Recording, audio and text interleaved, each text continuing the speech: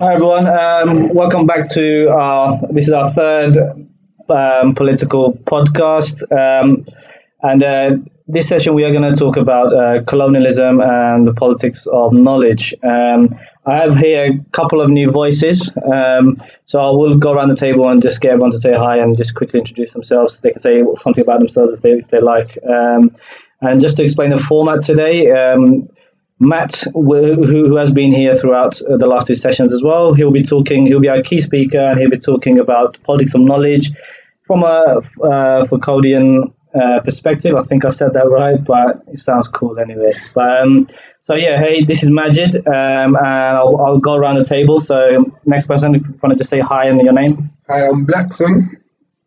Hi, I'm Lolo. Hi, I'm Kelly. I'm Matty. Hi, I'm Renan. And I'm Andrew. Thank you very much, everyone. Thank you for being here. So I've got you here for another about 43 minutes, so let's make the most of it. So Matt, if you want to get a start and just kind of obviously you already said hi, just introduce what you're going to talk about and then, go for it. So I'm just going to briefly go over who Michel Foucault is and what he was about. He was a French philosopher more than anything, but he was also a political scientist.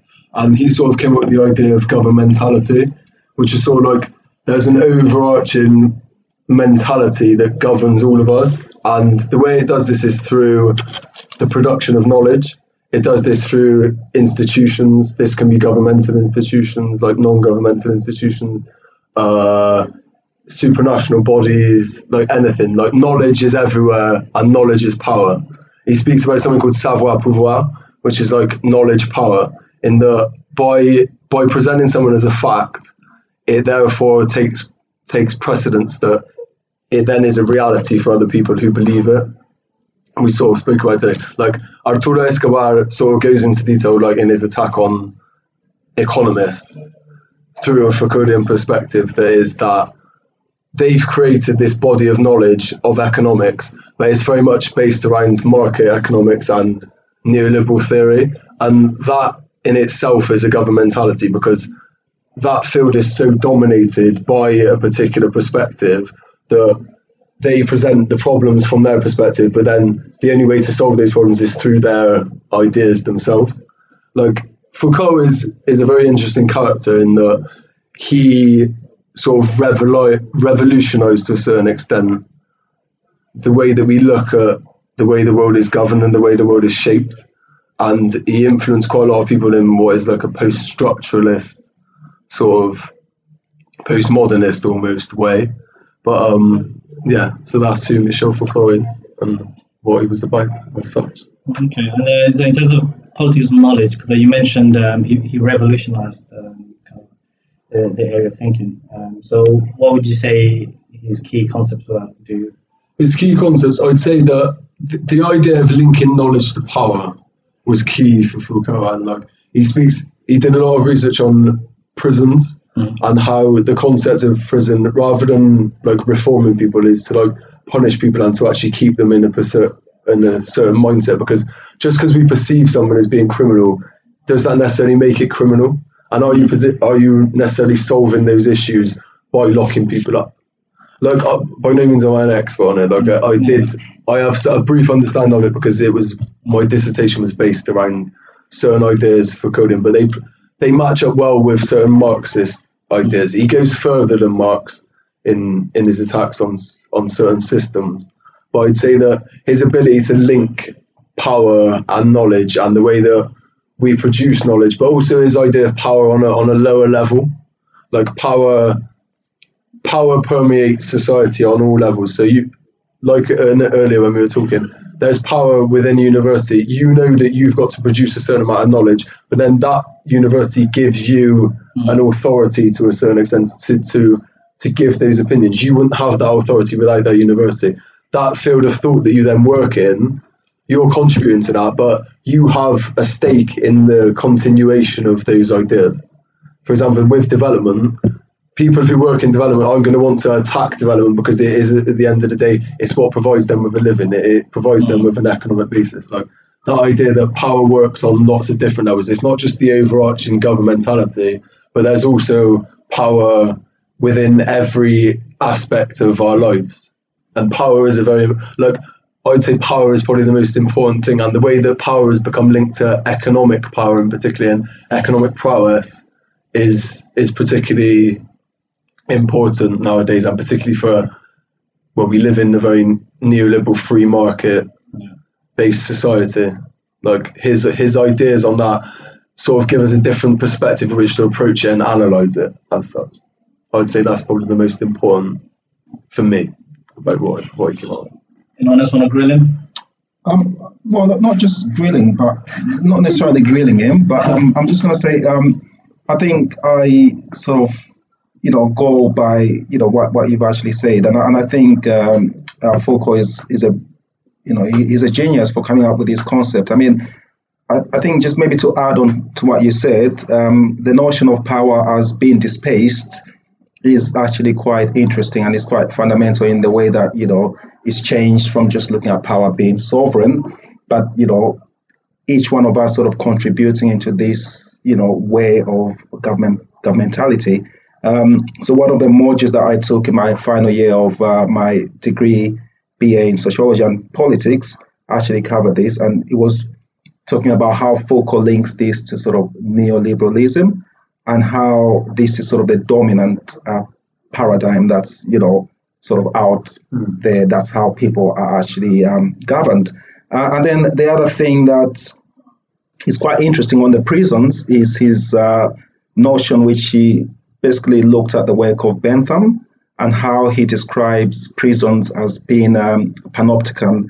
What that means is that a panopticon is basically a design of a prison which is built in kind of a circle, whereby, you've got the guard that sort of looks, at the prisoners, sort of observing what they're doing.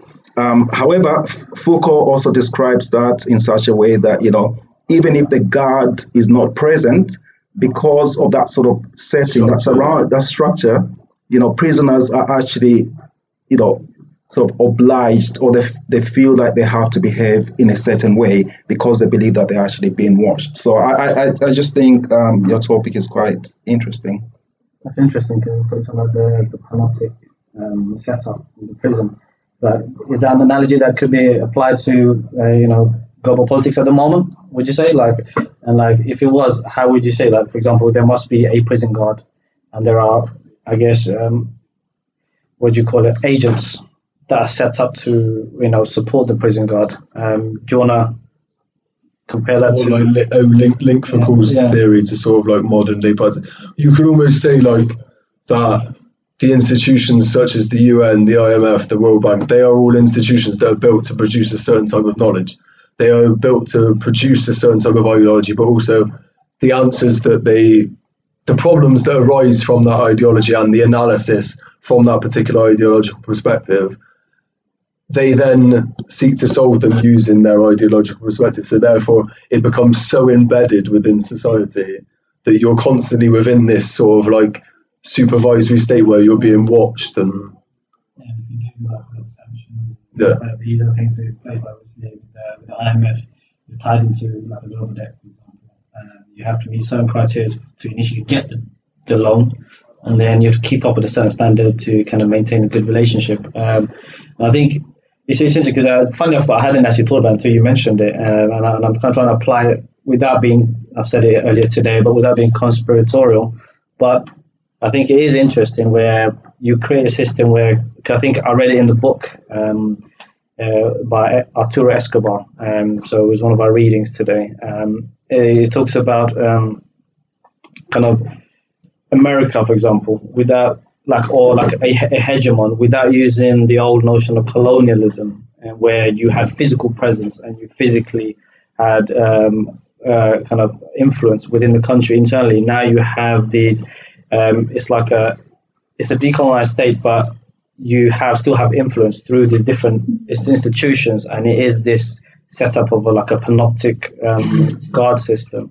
You're gone. I was gonna say, even you see media institutions, they are the guard that's watching in Africa, not just Africa, the third world. When you see crisis and they're talking about authoritarian leaders and what they're doing, and the way they are represented on the media, and how like people from like the West and other areas view like these people that are being represented. It's like you're judging them based on what these people are saying. So you automatically think these people, what they're doing might be criminality based on what these like the media institutions are showing you. So it's like when you're saying like the UN and these people, like they're able to like get there or solve the problems they've created, it's like because like the media is able to paint like the media complicit in the it's part of the package to reintroduce the same like the concepts that they try with the knowledge they're saying that they're trying to fix these things. So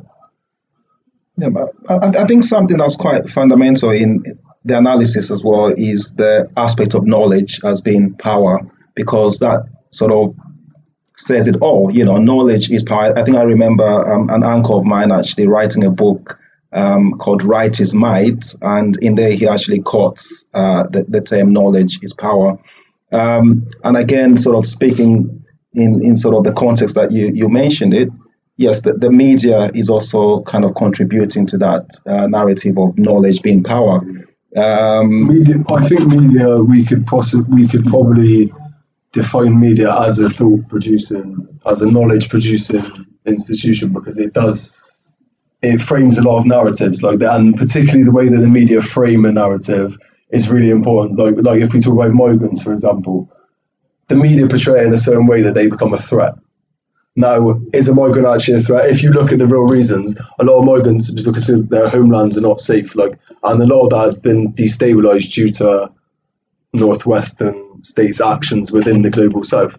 Now, to then turn them away seems wrong. Yet the media will portray that as something that they're not going to be a positive for us. That's a production of knowledge in itself, and people accept that as fact. And I suppose it's about finding a way that you can actually challenge these ideas that are produced in these knowledge production things. I suppose we're in a university and therefore we're involved in the production of knowledge ourselves, but we're sort of approaching it from a slightly different perspective. But does that mean that we're going to be as respected within our field as people who pertain maybe to the mainstream?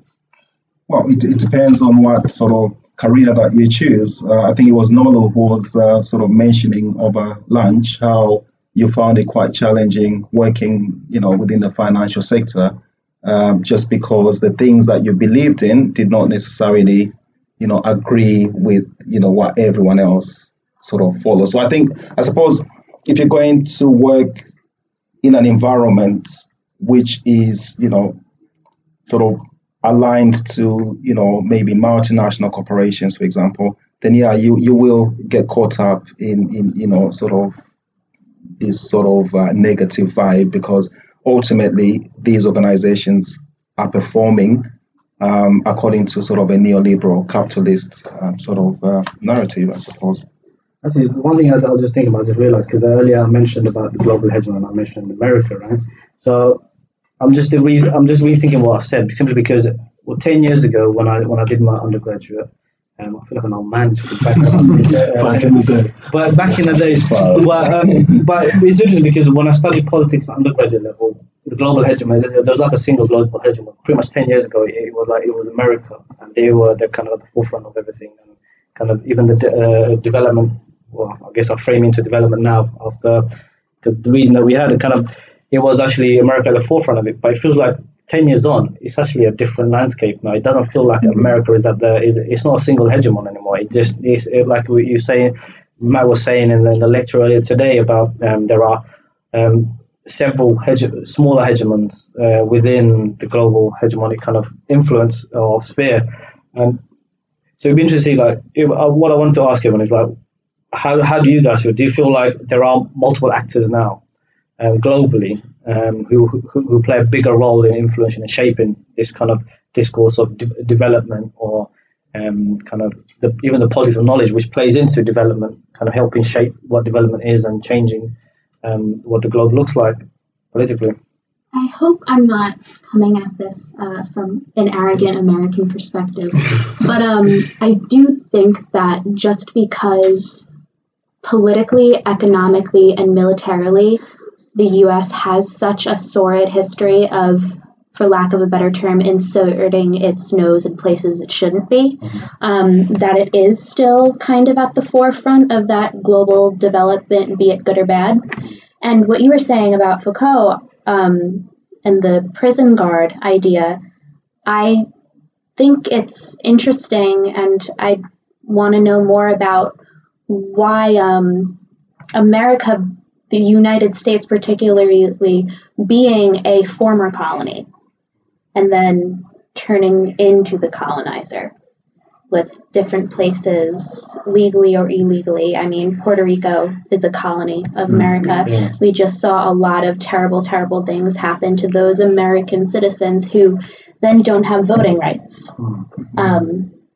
So I'm just wondering what happens when the prison guard or the prisoner turns into the prison guard, really. Very interesting. But I also look at China, as in the rise of China, as sort of forming some sort of balance of power, stabilizing the economic paradigm.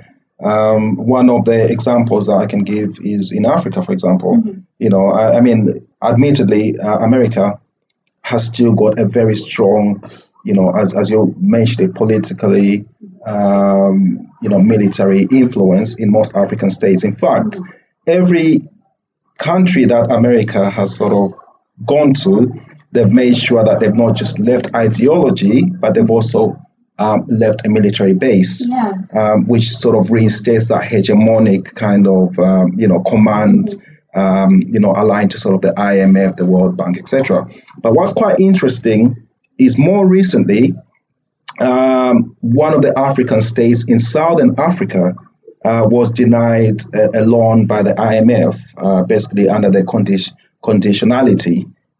So they wanted them to sort of reach a certain expectation, maybe, adjust their sort of budget. However, what this country, it's actually Zambia, in fact, it chose to sort of go and take some help from China, to seek help from China. And China has managed to sort of fund some of its, money that's needed to continue with development projects. And I think what China is doing, is actually reinstating a new type of power within the global politics. And that's something significant. And it's rooted in economic power as well, because I'm not sure what the national deficit for America is now, but I know we owe a lot of it to China, if not all of it. Yeah, there's a trade deficit as well in China that's massive for America because they depend.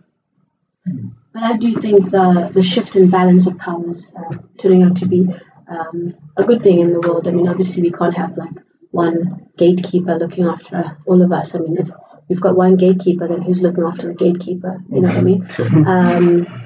But the shift to the global south, which does include China, has been nothing. I think all in all positive for the rest of the world, but something that's been alarming for the United States of America, because I don't think they were expecting to ever lose their number one position or have their number one position contended in any way.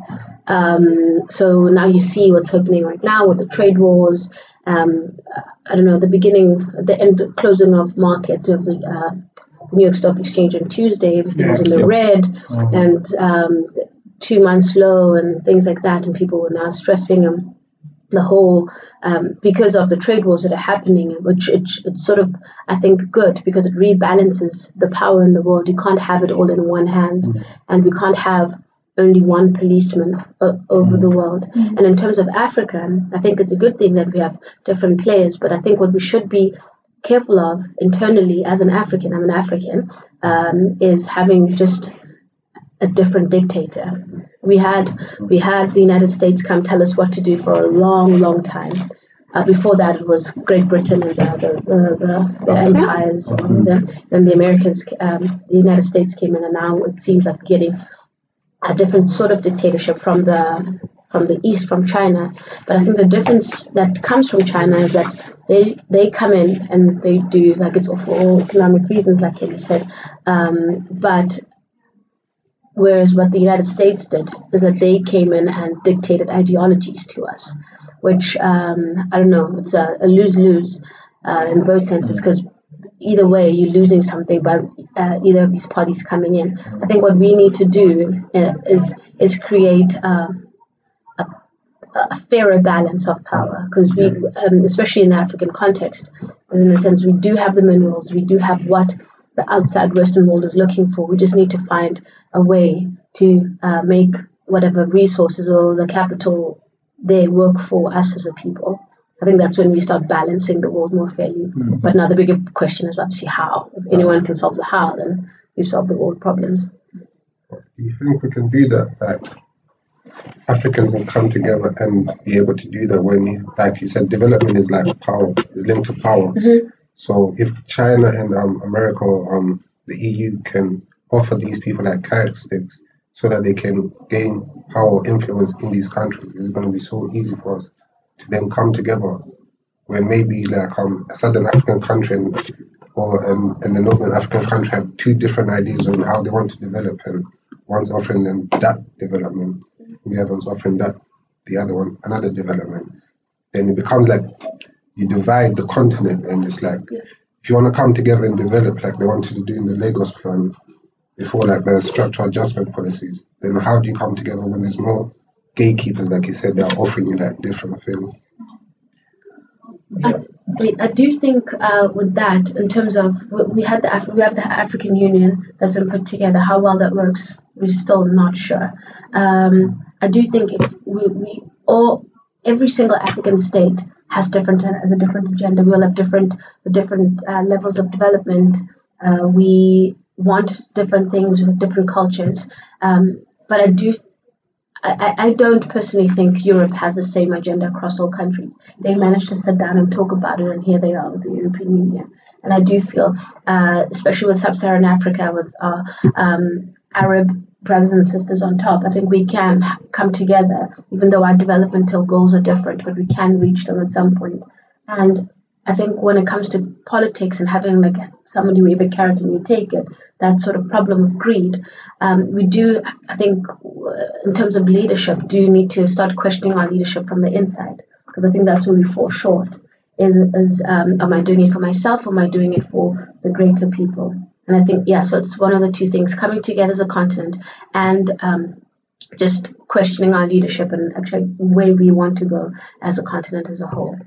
That raises a really good point as well about power at a local level, in that who you elect, because often not hegemons, but often these programs will want to work with people that are susceptible to their ideas, and they almost buy them off to a certain extent because money equals power. Like our system is so based around economical power and the power that comes with a strong economy. It's very hard unless you're prescribing to their ideals to sort of get any traction going in your development plans. Like we need development from below, don't we? Like it can't be top down development, because it doesn't work. It destroys more than it develops. But like you said, it's getting people in positions of power who actually have the best interests of the whole population at heart, and as you were speaking, like the whole continent, like coming together, like a meeting of the minds, like they all share a progressive view and outlook. Yeah, because I think we'll talk about power, because I believe power is that almost like it's the outcome of certain processes, and then which leads to eventual change or dominance in a particular region or part of the world. But I want to kind of bring it back to kind of development as the progressing vehicle or mechanism for change into what we call modernity, and also politics of like knowledge. So two things. So in the lecture today, we spoke about development as being inevitable. So it's inevitable that everyone goes through that process. For example, in the global south, you're getting the creation of the proletariat as a result of the global north and their business dealings and their influence within the global south. And that's going to eventually, that's one of the concepts that was spoken of in the class, that is, even though we're going through this destructive period, this proletariat will actually rise and go through the process of industrialization, and where they will rise to fight against what do you call it? The bourgeoisie. Bourgeoisie. So in some ways, maybe is that what will happen in the Arab Spring, for example. Also, talk about policy knowledge. There's 2 points. Sorry, and then I want to discuss. Throw out there again. So the other thing is, so talking about policy knowledge. So it seems like at the moment the dominant drivers of kind of like knowledge are the global north, and I think those in the global south, it's almost like the ideas aren't coming together to create consistency within the region, because the global south is a huge region. You've got Africa, you've got Asia, and then you've got South America. So culturally they're very different, and historically they're very, very different. So does it mean, again, you have a split of political knowledge from particular areas? So for example, Africa making a movement through their could be institutions like universities to create these new ways, new social movements for Africa. And then you have those in Asia, South Asia, or Asia. And then you have the South America, everyone having their own driving school of kind of politics. Or is there a bigger requirement for some kind of consistent unity within the South? Because I think it's a very big pie, so to speak. I think sometimes those countries in the south of the globe, they try to make an effort to be bigger than they are. For example, I can give you one example of Brazil. Brazil is the 8th biggest economy in the world, bigger than Italy, Canada, Poland, Netherlands. In 2010, Brazil was the biggest economy in the world, ahead of UK. But I see these dominant great powers, they have like a closed group. They don't try you. They won't let you come into this group. You only be part of this group if they want. For example, South Korea. There's one research I read once. It's called development by invitation. Those great powers invited South Korea to be a great country. And so this is another thing. You can try, you can make the effort to be bigger, but sometimes you are not allowed to be a bigger, because for example, if you look Brazil, Russia, India, China, and South Africa, we have a group. It's called BRICS. So BRICS is a very, very strong group. We are very united, like to do exchange of money, knowledge, and everything. We are trying to reach the best of us together. But of course, it's complicated. I think 10 years ago, Brazil led a coalition with Turkey, Mexico, and Indonesia, I think, calling for reform of the Security Council. But didn't succeed because it depends on the United States, Great Britain, and France. So it's kind of change your mind, because those countries in the power, they don't want to lose this status of great powers. They will not allow those countries to come into this club. They need the global south in the south they're going to stay in their position, like maintaining the status quo. Yeah, I think he raised quite some interesting points there. One is obviously that this is sort of like a club in a way, like where you have to be part and parcel of it, otherwise But also the other thing that you mentioned is that point that certain people are actually benefiting from this form of development.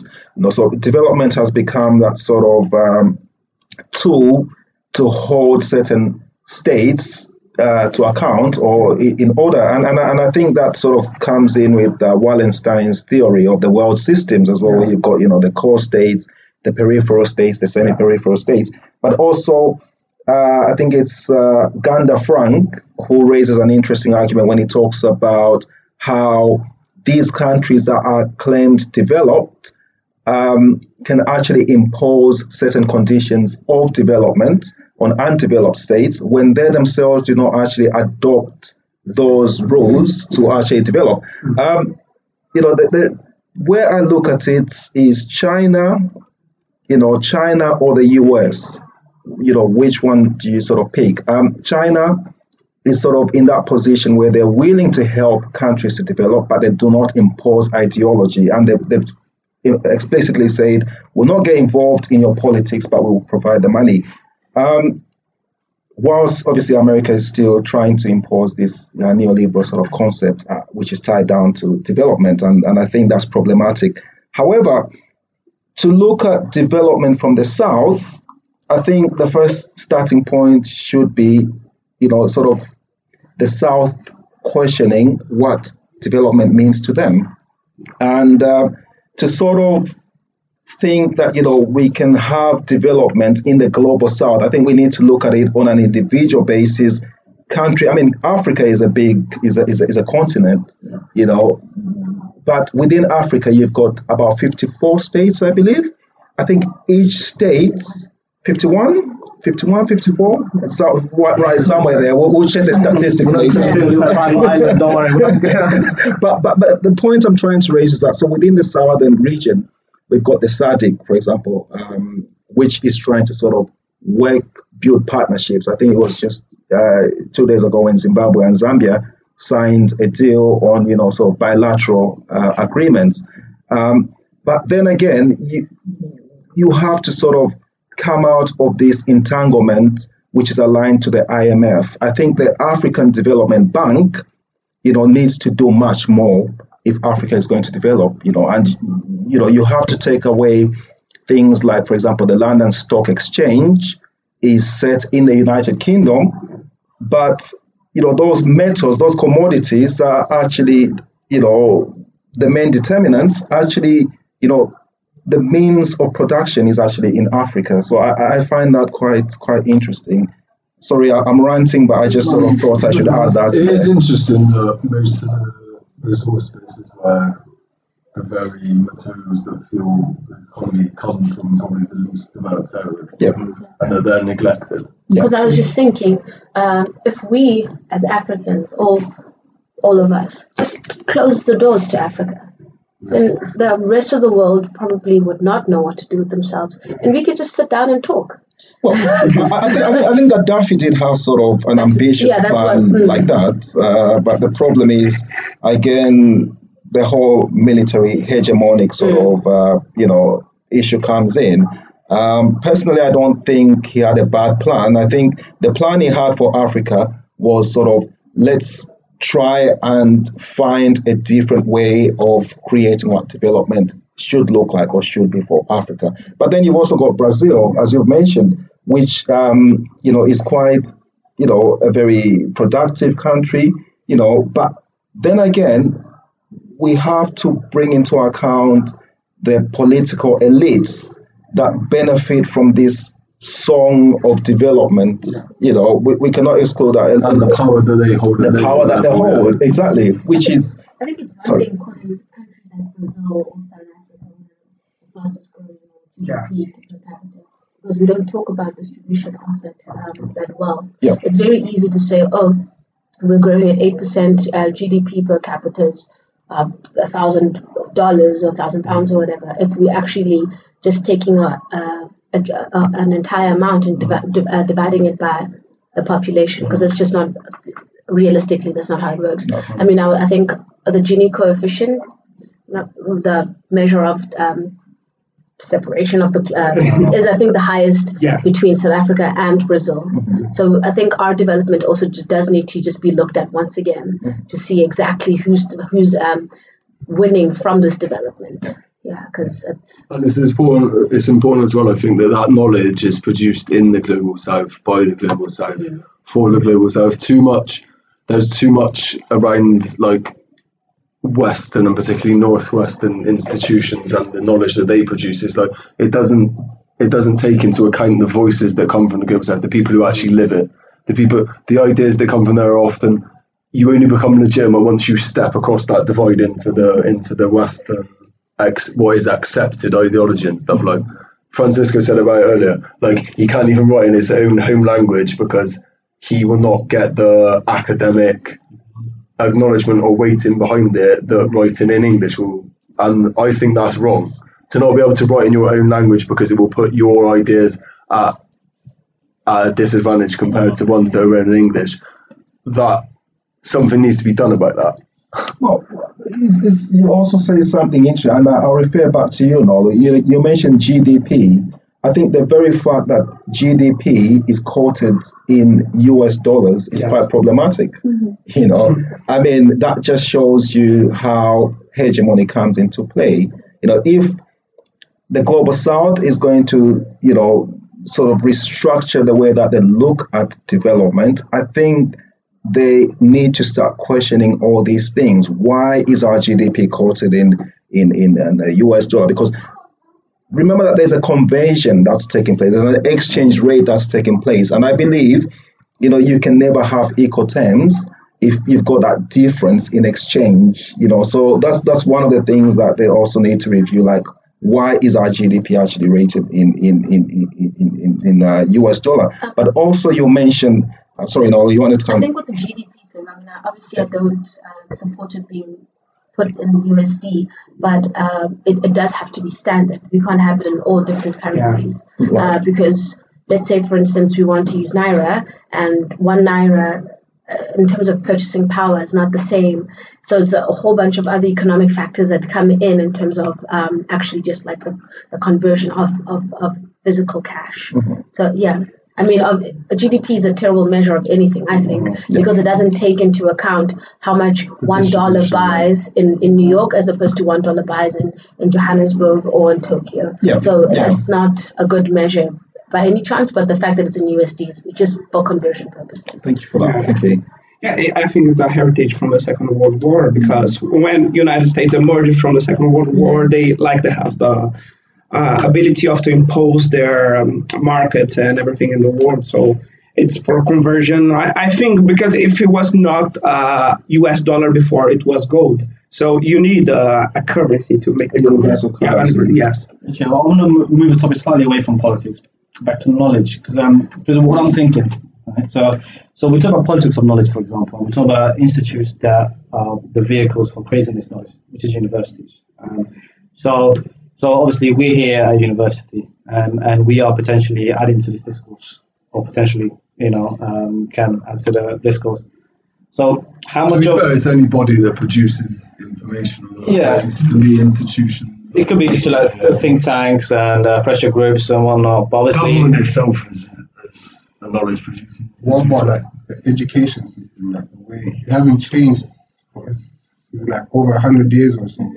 I was thinking, like, in these third world countries, they're still doing the same, like they're still going through the same education process as like 100 or whatever years ago that was used at some point to keep them in the same place. So when we talk about development, like even like elections, like in third world countries, when you're hearing these leaders promising like people like, I'll bring development by doing this and that, half of the people that are listening to these politicians speak, they don't even understand like properly as like, what it is or what this means. So it's like, how are you going to develop if you do not understand what development is? And these politicians can come and say, I'll promise you this. Then when you elect them, they can go and just do what they want, because you don't understand what is they promising you, so you can't hold them to account when they don't do these things. And when I look at it, I think like in a lot of these third world countries, that's like the problem, that they're going through the same education system that's not fostering new ideas and new thinking of like how we can solve the problems of the conditions we're still in. Well, let's try and see what education is doing. First of all, I think the syllabus is Eurocentric. That is also problematic if we're going to talk about development. Now, I'll give you an example of an NGO that goes out to Africa, and they say, we're going to build a school because we believe that, schools that are underprivileged, kids that are underprivileged, children that are underprivileged deserve a right to education. And by no doubt, they do deserve a right to education. However, we need to sort of question what sort of syllabus is being taught in that particular school that's built, because oftentimes you find that development initiatives are also seen as one way of maintaining sort of hegemonic rule, back to sort of the states that are running the development. And like I stated earlier on, the very fact that an institution thinks of building a school in a country that hasn't got, as many schools, is actually reinstating its hegemonic power. So that again is quite problematic.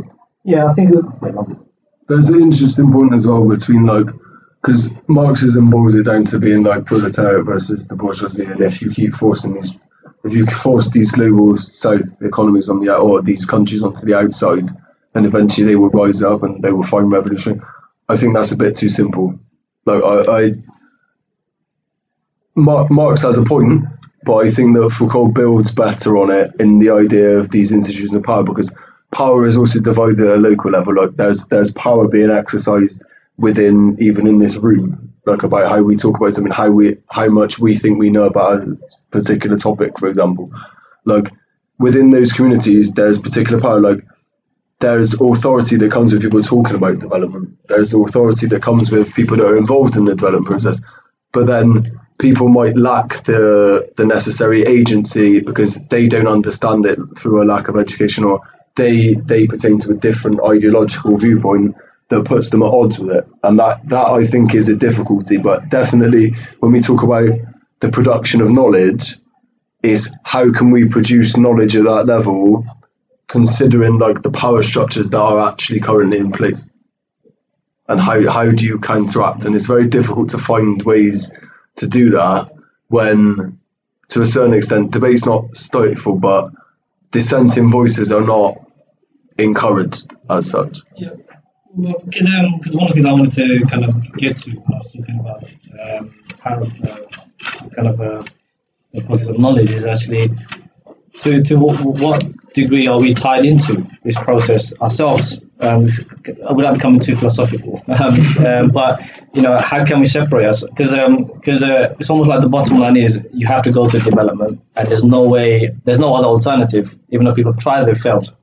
There's no other alternative, so they have to go through this. So even China, for example, they're seen as a part of this developing process, but they've taken that process and they've added their own spin to it, but it's still the same process. So to what degree that, almost like it's inevitable that we have to go through it? Or is there, could there be an alternative? Even studying at a university in the global north, obviously as much as you want to think that you can think outside the box, you're always going to be influenced to a certain degree by the culture here. So a lot of the global leaders come and study in the global north, and even the ones from the global south. The idea is you study and you go back and you apply back to where you came from. So even then, there's a lot of influence there. So could we, this is a very big question. I don't think there is necessarily an answer to it, but could we actually move away from this idea of development as it exists? I find the location of knowledge, specifically within higher education, is problematic because, like you were saying about, most of these universities being located in the global north, everybody's heard of Harvard, Yale, Stanford, Oxford, Cambridge, England, and the United States. A lot of people sitting at this table have come from other countries to study here because this is where the means of higher education is located. And I feel like if maybe that was more evenly distributed in the global south in different countries, then we wouldn't have this pressure on a very neoliberal, a very colonized education being put forth and then distributed. Very, very interesting point. But, I think on the question that you asked, so are you saying, is there any other way that we can, sort of look at it in terms of... Yeah, so I think obviously, like Kelly said, obviously with the way education, being quite a huge factor in global influence, and in terms of majority of the global education, the primary locations or the key locations are in the global north. Yeah. So that in itself kind of means that it's difficult for us to separate ourselves from this kind of vehicle that development. So what I'm saying is it was almost like a cry for help, right? So does anyone else here have an idea or think that there is an alternative, or there could be an alternative from anything they've read or they've come across? I think we have the power to give voice to voices from the global south, but it's all the choice is all on, I'd say, if we are brave enough and if we're radical enough to sort of make a point of those because there are different ideas, there are different social movements, there are different ways of looking at development in the global south that are taking place. Like, for example, the Zapatista movement in Mexico is quite a radical, in Chiapas state, is a radical way of looking. Like, they do not live by the same rules as the rest of Mexico, and they have almost taken control of certain areas. But are they allowed to do that because it doesn't really affect the economy on the whole? Like, they're affecting a very small part, and they're very enclosed, and because they don't impact on what's going on around them, they're allowed to just do that. Do we need to take those ideas and grow them and give light to them in the global north, or do we actually have to like move our thought producing institutions to the south? Like, that's another interesting point to me. Do we need to go actually to the field as such, or can you give them a voice from the global north?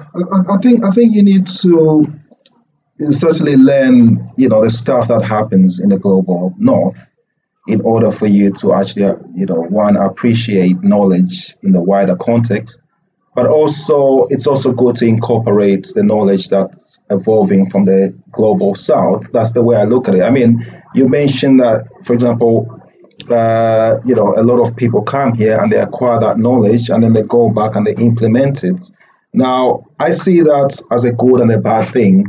A good thing in that, when you acquire that knowledge, you're able to have a wider, perspective on looking at things.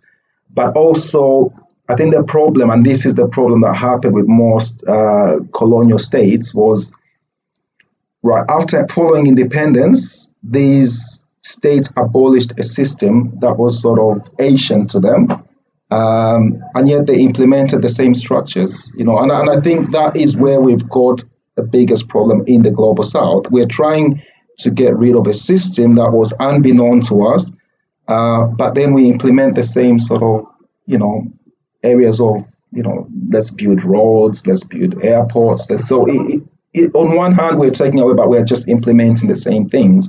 But in terms of knowledge, in terms of university, I think I feel privileged, to have the knowledge that I gained in the global south and also the knowledge that I'm gaining here, because I think everything, is what's going to shape who I become in future. That's from a personal perspective. And any last few comments from everyone? Wrap up. Everyone say something? You want to say before we finish? Want to say something? No. Okay, so basically we are at a cut point. We've gone beyond the 45-minute mark, so I'm very strict on the timing, as you guys know. But yeah, thank you very much for your contribution, everyone. Just a quick short summary. So obviously the idea was about politics of knowledge and looking at how it contributes towards the vehicle of development. And obviously, in terms of solution-wise, I think the kind of the jury is still out there. But there are ideas out there, and the question is, how do you allow those ideas to flourish? So, like I said last time, just like any social scientist, we have no answers, we only have more questions. But anyway, thank you very much, everyone. Thank you, and hopefully we can be back next week. We'll have someone new and a few of us that are old. So yeah, bye everyone. Thank you.